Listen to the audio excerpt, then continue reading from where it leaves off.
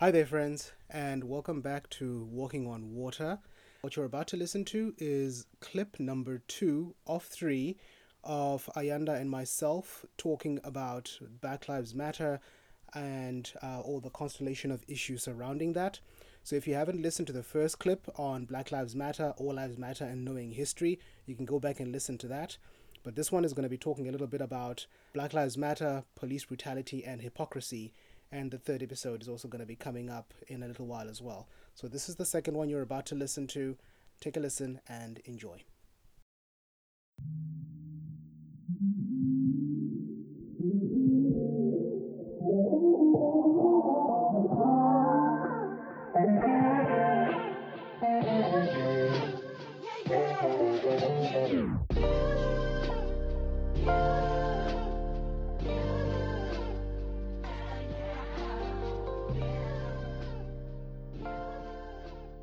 But what do you think though in terms of, because again, for some people it's like, why are you talking about stuff from America and da da da, like, but what does Black Lives Matter, or the sentiment behind it and the issues that surround brutality, that kind of thing, do you think that, or what relevance do you think it has towards South Africa Mm, and the issues we have here in this space? mm. Okay, so I'm going to be honest. Mm, Initially, I was very touched. I was like, why did something have to happen in the US to Black lives in the US for it to trickle into speaking about O'Connell's Kosa, who was killed here? Like, weren't we sure. able to say no on our own? And so I felt that like just the cultural power of Black American culture in South Africa. I was Mm, talking with a friend that like if you go to any barber shop in South Africa, you're gonna find a picture of Jay-Z, Nelly, Asha, like everyone with like the hairstyles, right? Of like how you want yeah, to yeah. keep your hair. And for me, that speaks like the cultural whateverness of Black American culture Mm, in South Africa. And so I went through that emotion.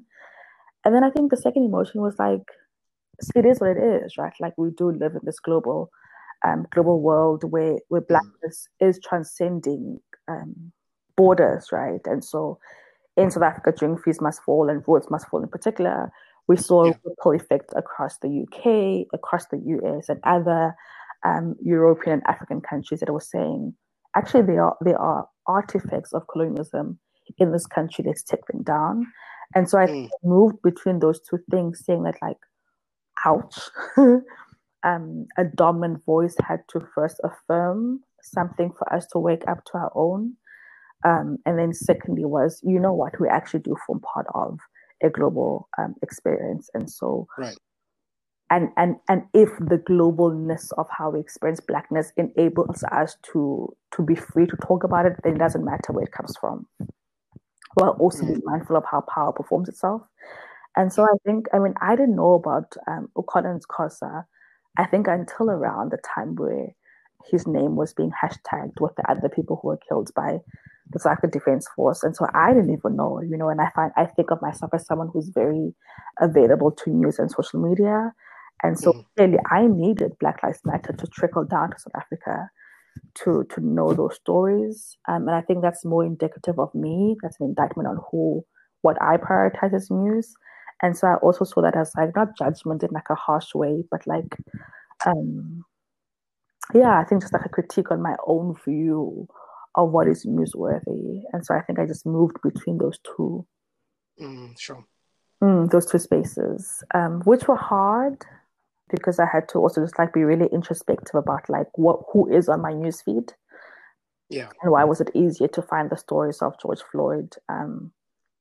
And then there was the other element that was quite upsetting for me was when the Minister of Health released the video that week and was like, the killing of George Floyd was the most violent expression of state violence on someone that we've ever seen as a country.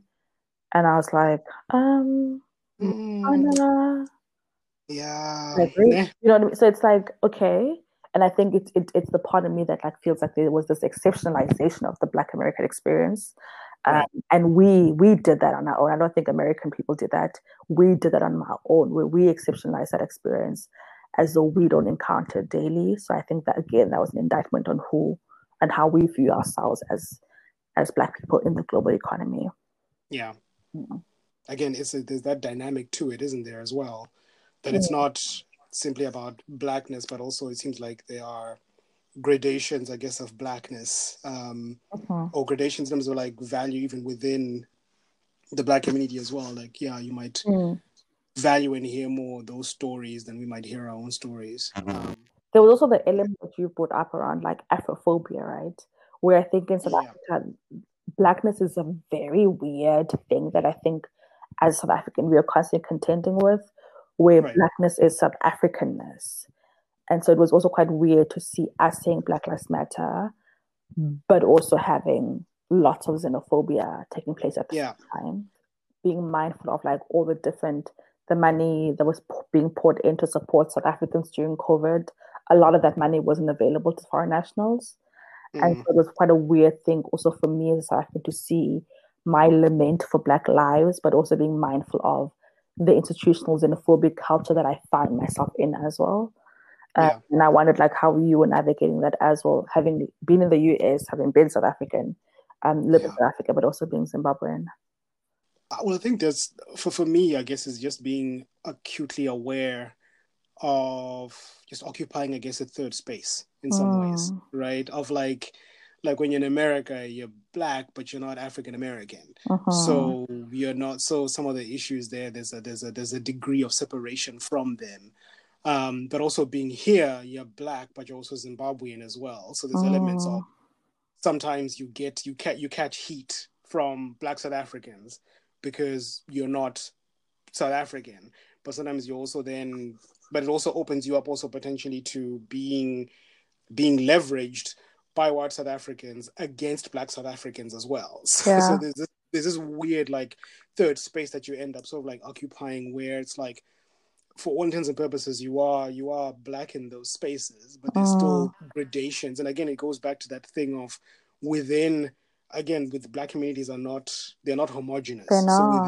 within those spaces there's still some differentiations and distinctions that also still happen there as well. And some Mm. of those also do tend to be violent. I mean, Mm. vis-a-vis the whole Afrophobia and the fact that killings of Black foreigners, African foreigners on South African soil are often met, especially with some MECs and some other people in authority, with a shrug and but they Mm-hmm. bring drugs and crime. Mm. But if it were to be a German tourist Mm. or a bunch of German tourists being killed, there wouldn't be a shrug. You know what I mean? So Mm-mm. there's those things too, where it's like, yeah, man, like we have to I think maybe call out some of those hypocrisies I think that are there, where we like, if we do say Black Lives Matter, then we need to actually see ourselves actually living some of that out. We need to find a situation where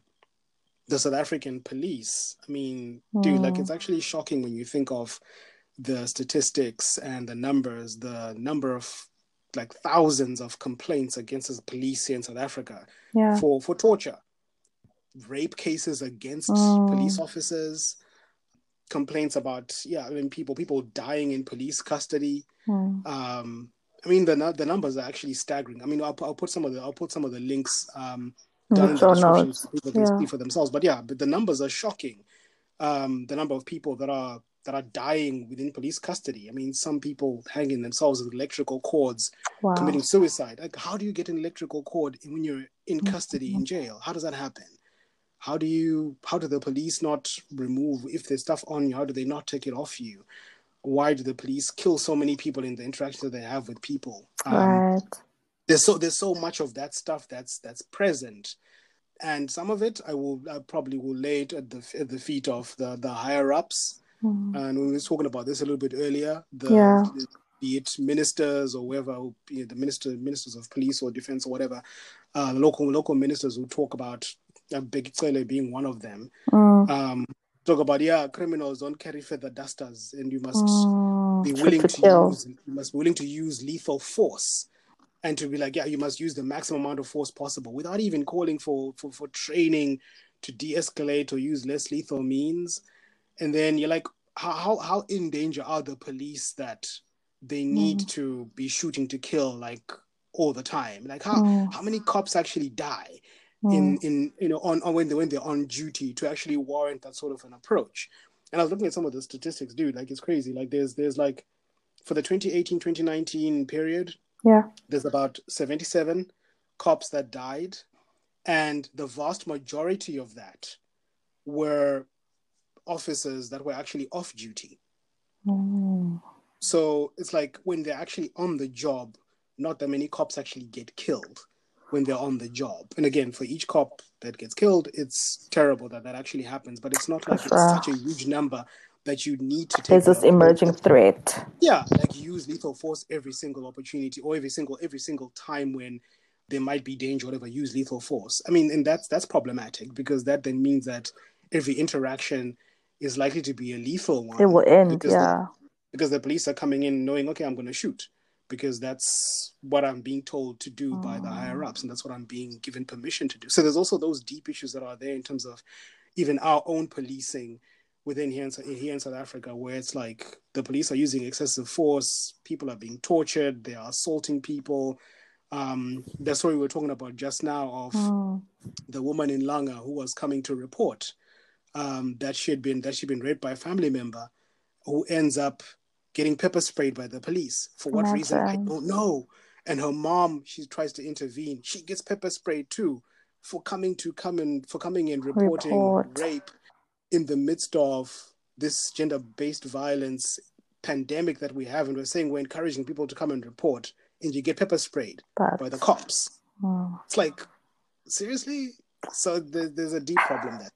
And it's such an odd thing for me because I mean we spoke about earlier that like part of I think we've always known that there's an issue of excessive force used by police in South Africa Yeah. as a whole, whether it's when we see student protests, when you see what happened at Marikana and so forth. Yeah. But I think there was something particularly unique for us to see the stark policing of during COVID, right? While we're still in it. Sure. That, I mean, I laugh, but it's like there were so many people who were being brutally and badly handled by police for not Yeah. wearing masks, for not being inside their yards. Ukadens Koza is a South African who's killed, um, Mm. who dies at the hand of police. I mean, I live in a suburb, right? Guys, not a single day did I see police officers in those first few weeks of COVID. And I was seeing lots of white people living their best lives, myself included. Like I was walking around the street, I was going to the garage, I was going to here and there. And not once was I stopped, right? And so Mm. I was also aware that my experience, my Black experience during COVID was being mitigated through my relative class privilege. That Right. the level of, I mean, even my mom, like the level of brute force that she would be exposed to as a Black woman would be radically different to the one that I'm exposed to, purely Sure. because we live in different economic worlds. And I think that was quite an ugly thing to expose to us how we value white life over Black life, but also how we value rich life over Mm. Black poor life. The wealthy over Um, the poor, right? And I think while there isn't always that racial dynamic between the ways in which the police and South Africans function, but there definitely is the class element that does facilitate a different encounter with the police. And that's Yeah. not to say that there isn't any violence in the suburbs. That is not to say that rich Black people are unprofiled in many ways. But I think there is a way in which our experience with state police is mitigated because of where we live. To this day, I haven't seen any police officers where I live that are meandering about waiting to tell me to put on my mask or anything like that. Yeah. And Yeah. you've got to wonder about that, about what's happening with with also the situation, and also you do find situations where people want to report to the cops when something bad has happened or whatever, and Mm. sometimes within the townships, the cops don't come when they're called to come. Mm-mm. Nope. But in situations where it's like, okay, they over police when they don't need to, and then they under police when they're actually needed to. So there's also questions around that too, and resource allocation and all that stuff. So I mean, these are conversations that we also need to be having, even as much as it's nice and easy for our politicians to say Black Lives Matter, but in concert with everybody else who's hashtagging or whatever. But those disparities and those issues need to also be resolved as well. And which Black lives? Yeah, which ones? That's what I'd ask. I'd say, I hear you. Which ones? Which ones? And so that also something that needs to also be questioned and challenged.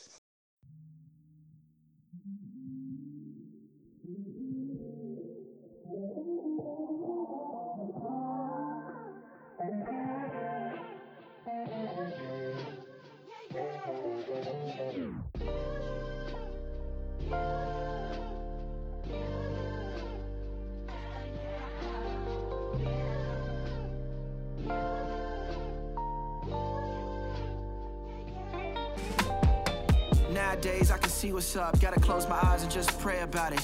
Most times when you hit me up, I know you want something, I feel a way about it. Married now, got the kid coming, got my mind spinning like a merry-go. Ears open to them old heads. When they come around, I speak very slow. I gotta double down on this. Baby, we gon' have to budget down on that. It's been a long time, say I'm cooked with it. Change coming, all facts. I can see the strange fruit, all black. Jane goes candy, yell phrase. See the bullet carrying the news. Billy now has blood on them leaves. Hold up, look, I cannot anticipate it. It's overrated. I am no longer a slave through the cross. I know, mama, we made it. Congratulations, through his image, we are made it. This spirit is giving me patience for all the races. Privilege, performing hate. In this ignorance, I rise above. I slide them love, shine my light all in their face, and they cannot take it. Sophia Stewart, I escaped the matrix. Escape like 95, who can I run to? The arms of the one who loves you 98ers. I am the latest, I am your favorite right now in the sun. Therefore I am a raisin, I am a raisin. Raisin in the sun, Sydney Portier with it, check out the cadence. Woo!